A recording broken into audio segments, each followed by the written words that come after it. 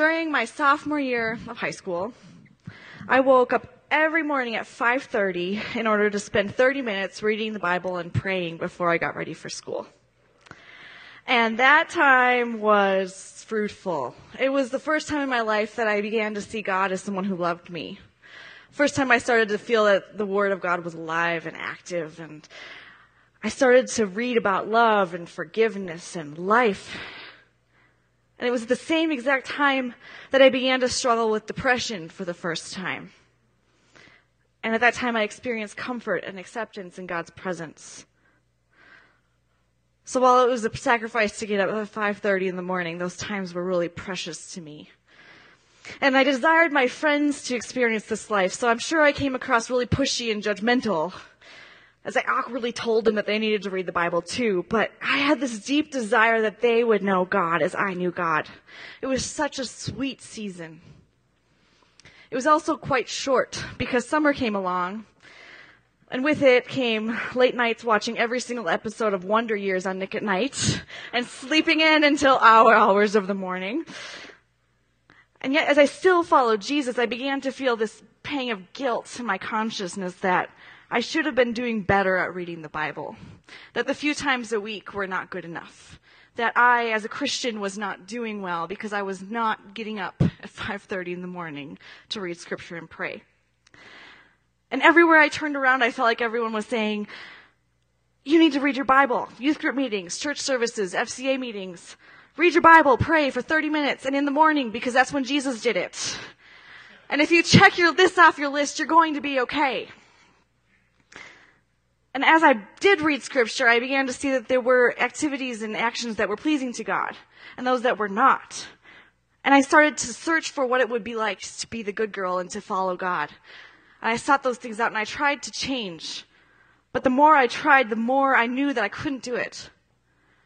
I learned that if you hold your tongue, and don't swear, if you don't drink alcohol, if you dress modestly, if you're just perfect, sweet, humble, kind, quiet, then you will be accepted as a Christian woman.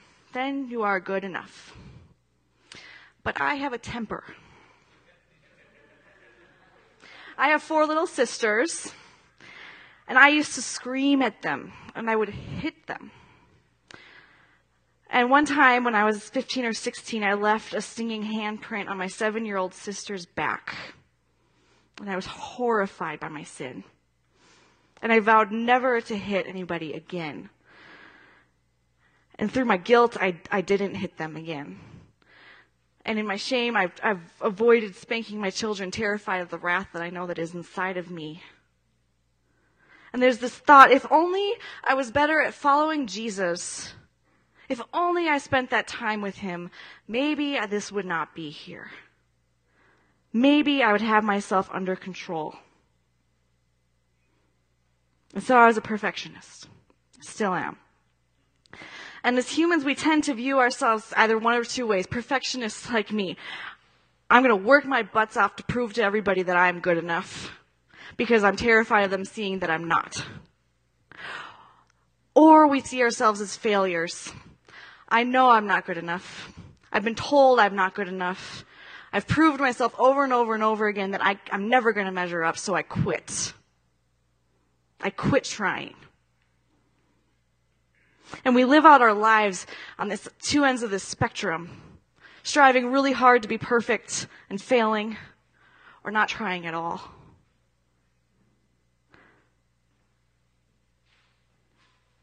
And we're all desperate. We're all desperate to escape these realities. In our scripture in Luke this week, we meet these 2 people on these 2 ends of the spectrum, 2 people groups. First, there are the Jewish tax collectors. And we were introduced to them last week in our passage when Jesus met Levi, the tax collector, and said, "Follow me." And Jesus sat down and met with a whole bunch of tax collectors and other people. And he ate with them and had fellowship with them. And tax collectors were despised in their culture because they were seen as people who had turned away from God to serve Rome. They were the ones who had failed. They were cheating their fellow Jews. They were on the outskirts of society. And I figure they thought, hey, our reputation is this bad. Why not just live in it? failures. And into the scene comes the Pharisees and the teachers of the law. And they come in and they are the ones who are like, I can keep the law and then some. I will write my own laws to go alongside it in order to prove that I am good enough. These are the perfectionists, and they come in and they see Jesus eating with the tax collectors and sinners. And they say, why are you eating with these people? Why are you eating with the sinners? And Jesus said, I did not come to heal it is not the healthy who need a doctor, but the sick. I have not come to call the righteous, but sinners to repentance. And if you want to hear more about those verses, you can listen to Adam's sermon last week. But this is where we pick up. This is the context. They're in the middle of this meal together, this feast. And the Pharisees come creeping along, stalking them, and saying, what are you doing? And after Jesus said, I have not come to call the righteous, but the sinners to repentance, we have these verses. And the Pharisees say to him, John's disciples often fast and pray, and so do the disciples of the Pharisees, but yours go on eating and drinking. Jesus answered, can you make the friends of the bridegroom fast while he is with them? But the time will come when the bridegroom will be taken from them. In those days they will fast. He told them this parable, no one tears a piece out of a new garment to patch an old one. Otherwise, they will have torn the new garment, and the patch from the new will not match the old. And no one pours new wine into old wineskins. Otherwise, the new wine will burst the skins, the wine will run out, and the wineskins will be ruined. No, new wine must be poured into new wineskins. And no one, after drinking old wine, wants the new, for they say, the old is better. All right, let's unfold this. The Pharisees are asking, why aren't your people fasting? We're fasting. Fasting is an interesting thing. It's only commanded once in the law, and that was supposed to happen on the Day of Atonement. It was practiced at other times, but it was only commanded to happen for the people of Israel on the Day of Atonement, when they were to repent of their sins and turn to God, and God provide atonement for those sins. It was a time of mourning, a time of repentance. It was sad. It was taking a good look at yourself and acknowledging your sin. And the Pharisees said, we can do that. In fact, we can do that 2 times a week. So on Mondays and Thursdays, they fasted completely. Every single Monday and Thursday. So 104 days out of the year, they did not eat. And we can find in Matthew 6 evidence that they did not just not eat. They went around moping and groaning. Oh, woe is me. I'm fasting today because I'm repenting and I'm turning towards God. They knew what fasting should look like, and they're saying, if these tax collectors are really your disciples, they need to be fasting too. They need to be proving it. They need to be showing us that they are different. And frankly, I kind of understand the Pharisees' sentiment. Because if someone has cheated me, I want to see them grieve their sin. I want them to come apologize, beg me forgiveness, maybe suffer a little bit for their wrongs. This is not okay, but this is what I feel. I understand. But Jesus responds to these religiously pious Jews who are so focused on their own attitudes and their own actions. And he says to them, can you make the friends of the bridegroom fast while he's with them? In other words, if you're at a wedding, you don't fast like you're at a funeral. If you are coming to celebrate life, you're not going to sit and weep and mourn. No, you bring out the roast lamb, you pour out the wine, you eat cake, and you feast. You celebrate. And Jesus is saying, I am here with them. And so we are going to celebrate. Implicit to the way the Pharisees understood relationship with God is this idea that we have to mourn in order to be with God. That life with God is a life of, being down and sad. And Christ is saying, no, life with me is a life of joy. One of the commentators I read said, When with Jesus comes the eruption of the kingdom of God, the presence of the Messiah, the good news of salvation, not dependent on good works. All of this means joy, which is something excluded by fasting in the Jewish sense. All of this is joy. There's something new happening here with Christ. Jesus is saying, if you want to be with God, you have to follow me and ditch your old ways. And that's what he's saying when he goes into this next part. There's this contrast between joy and mourning. It's a new way of viewing God. That's where we get into verse 36. No one tears a piece out of a new garment to patch on an old one. So imagine you're going into a store and you find this shirt hanging on a rack and you go, I really like that shirt. I think that shirt looks like me. So you put it on, you try it on, and yeah, it matches your eyes. You feel a little bit more comfortable, feel like yourself, you feel confident, and you say, I'm going to buy this shirt. So you bring it home and you have this brand new shirt that's exactly like you. And you go and you hang it up in your closet and you notice your old favorite t-shirt. Your standby. The one that's so worn it feels like a second skin and more comfortable than your pajamas. And you see that shirt and you notice there is a hole in the armpit. And so you take your new shirt that you just bought and it's so perfect and it's so good and it makes you feel so good. And you cut a piece out of this new shirt and you use that piece to patch the armpit. And then you put your old shirt in the wash. And as you're washing that shirt, the new fabric shrinks and it tears the old shirt's hole even bigger. So now you've ruined your new shirt and you've ruined your old shirt even more. This is what it is if you're trying to follow Jesus with the old way. If you're trying to add him on in some way, if you're trying to cut a piece of Jesus out into your own more comfortable way of life, it just doesn't work. And with wineskins, this wineskin part is a little bit harder for me to understand because my wine comes in bottles and cardboard boxes. But it's the same idea. Wines used to be kept in goat skins. And when the wine fermented, the goat skin would stretch and expand. And so it had to be new skin.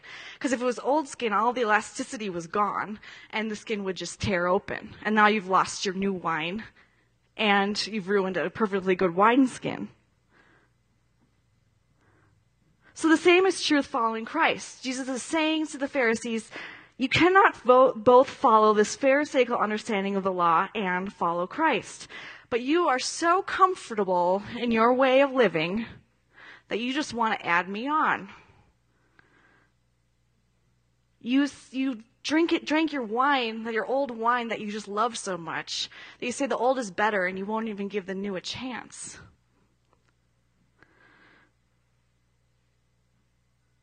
Throw out that old shirt, Jesus is saying. There's no room for your legalism here, for your former view of yourself, for your former attitude and relationship with God. Jesus says, I am here and I have a new way. You can't combine your way with mine because it won't work. You'll ruin this new shirt that I'm offering you. And that shirt is a relationship joy with me. In the book of Galatians, the Apostle Paul addresses a really similar issue that Jesus is dealing with here. When a bunch of Jewish Christians begin to push circumcision, which is a purely Jewish ritual, on the Gentile or non-Jewish Christians, Paul gets pretty pissed off. He says, are you trying to be justified by the law when we should only be justified by Christ? And in Galatians 3:10 through 11, he says, but those who rely on the works of the law are under a curse. No one who relies on the law is justified before God because the righteous will live by faith. The truth is, no matter what we do, if we try to follow the law and be saved by the law, we are not going to be good enough because we're always going to fail. It's the great fear of the perfectionist, knowing that I am going to fail and fearing that I'm not going to be good enough. And Jesus' new way does not do away with the law. Rather, in his perfect life, sacrificial death, and resurrection, he completes the law. And so in him, he completes us. So in Jesus, no matter what we've done, whether it's like the tax collectors, we've cheated out our friends and family, if we've betrayed people, if we've turned away from God completely, we are forgiven when we confess our sins and our dependence of God in Christ. The new way is a way of surrender to the mercy of Christ as displayed on the cross. Rather than judging ourselves by our actions, it is acknowledging that we can't do it on our own. I can't do this, but you, Jesus, you can do it in me, and I will let you. And in this state of surrender to Christ, we can begin to clothe ourselves in Christ, identifying ourselves not as less than or striving to be good enough, but as loved by Christ. Brennan Manning wrote a book called The Ragamuffin Gospel, and he said this: "My deepest awareness of myself is that I am deeply loved by Jesus Christ, and I have done nothing to earn it or deserve it." And he invites us in another book, Abba's Child. He says, "Define yourself radically as one beloved by God. This is the true self. Every other identity is illusion." Paul wrote in Galatians 3:26-27, "In Christ Jesus, you are all children of God through faith. For all of you who are baptized into Christ have clothed yourself with Christ." You have put on this new shirt. Clothed in Christ, this is who you are. The life of salvation is not a life of rules and shame, but a life of living life in freedom in Christ. And in New Testament letters, the phrase "in Christ" is used 90 times. So I have this list of these words here. We're going to read through them. In Christ, we are dead to sin, but alive to God. There is no condemnation for those who are in Christ. In Christ, we have been made holy.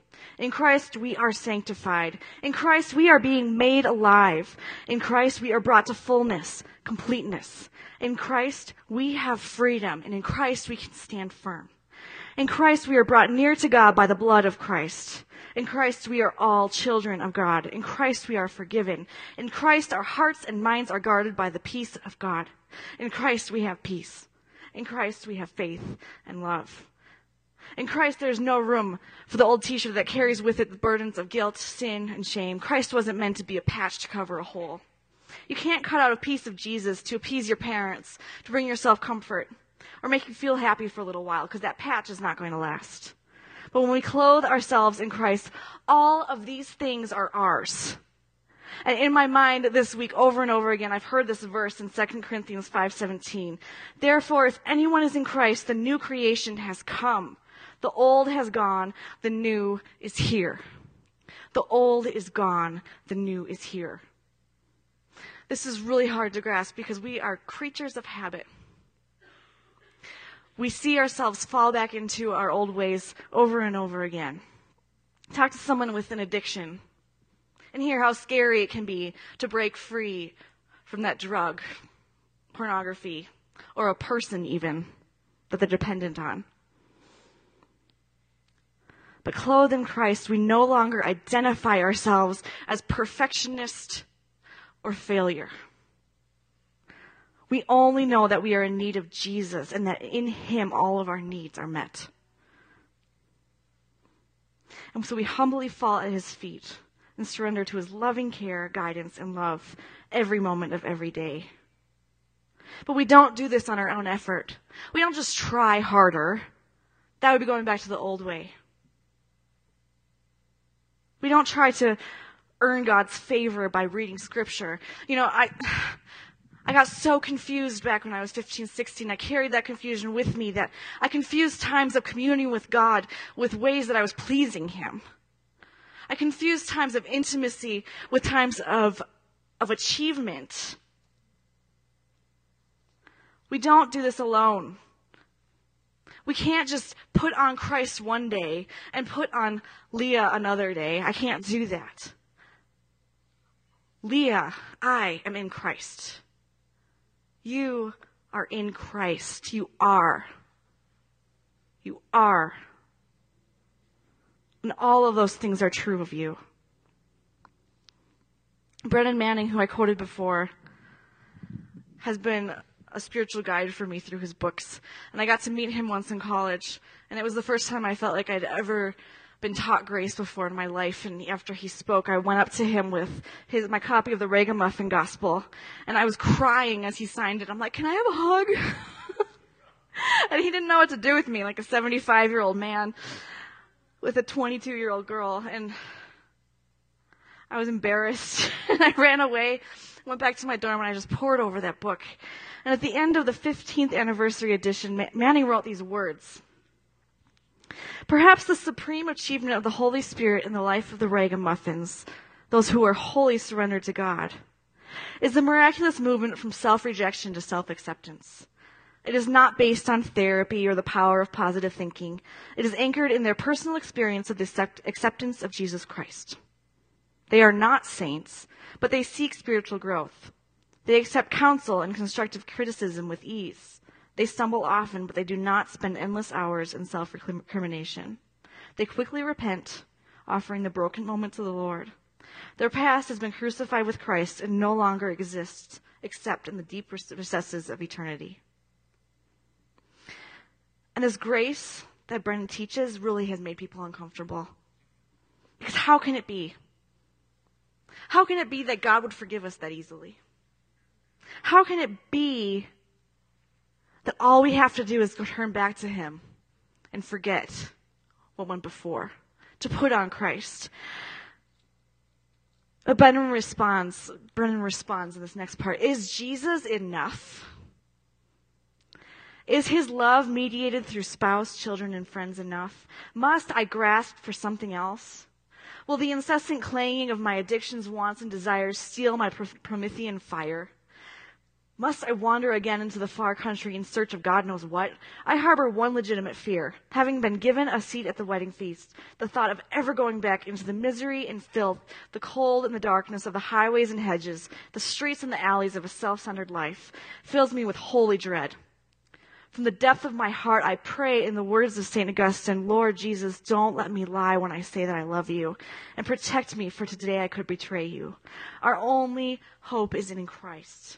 And Christ invites us to be in him, to clothe ourselves with him, take a seat at his banquet, and to have joy, to have life, to have grace in our lives.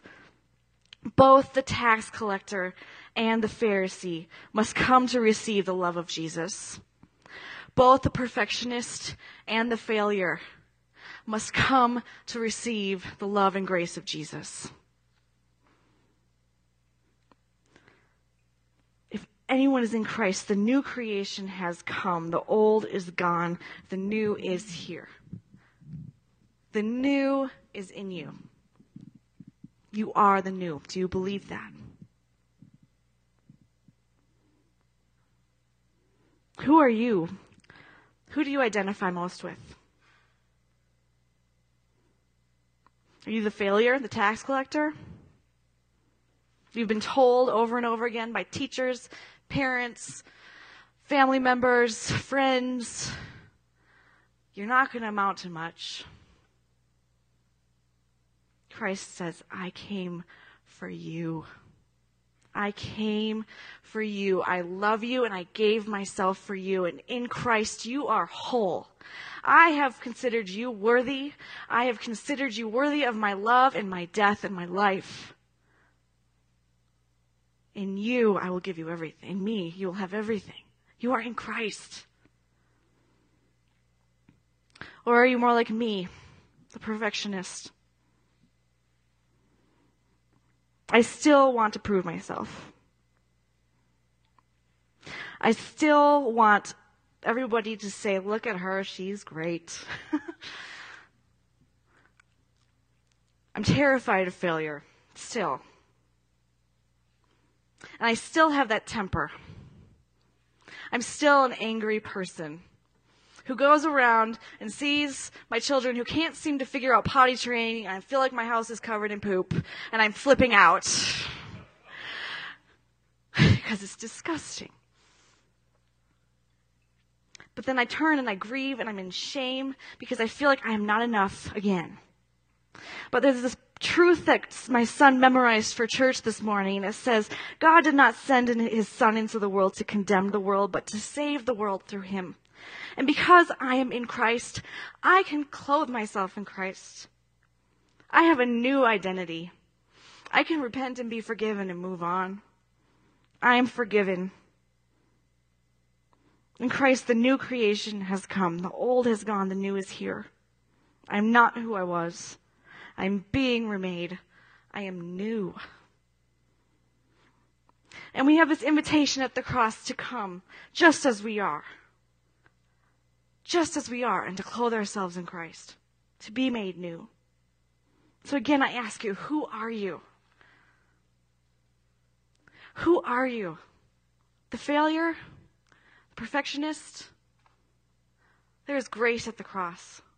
There is grace in Jesus. And there is power in the cross, in Christ's death. So come. Come, clothe yourself in Christ. You don't have to keep trying so hard. You can surrender to Christ and He will begin to do that work in you when you turn to Him. It is not up to you. It is not up to you.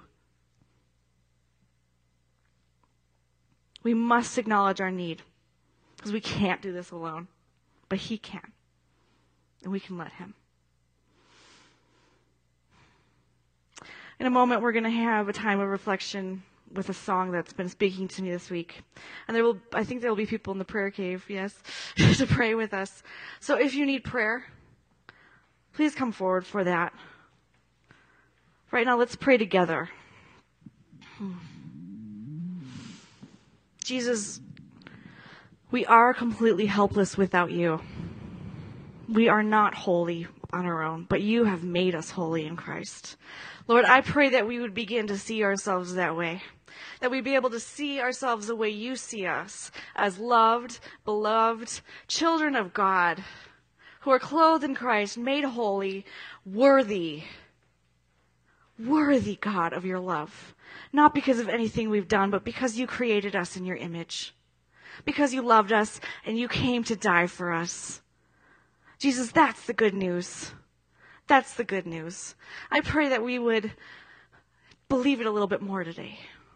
Lord, I pray that we would become a little bit further along in trusting you and surrendering ourselves to you. And God, I pray that the words of this song would just wash over us by the power of your Spirit, and that you would sanctify us a little bit more. Heal our wounds, heal our hurts, those feelings of rejection and failure, God. Heal us, Lord, and restore us. To the glory of your name. Amen.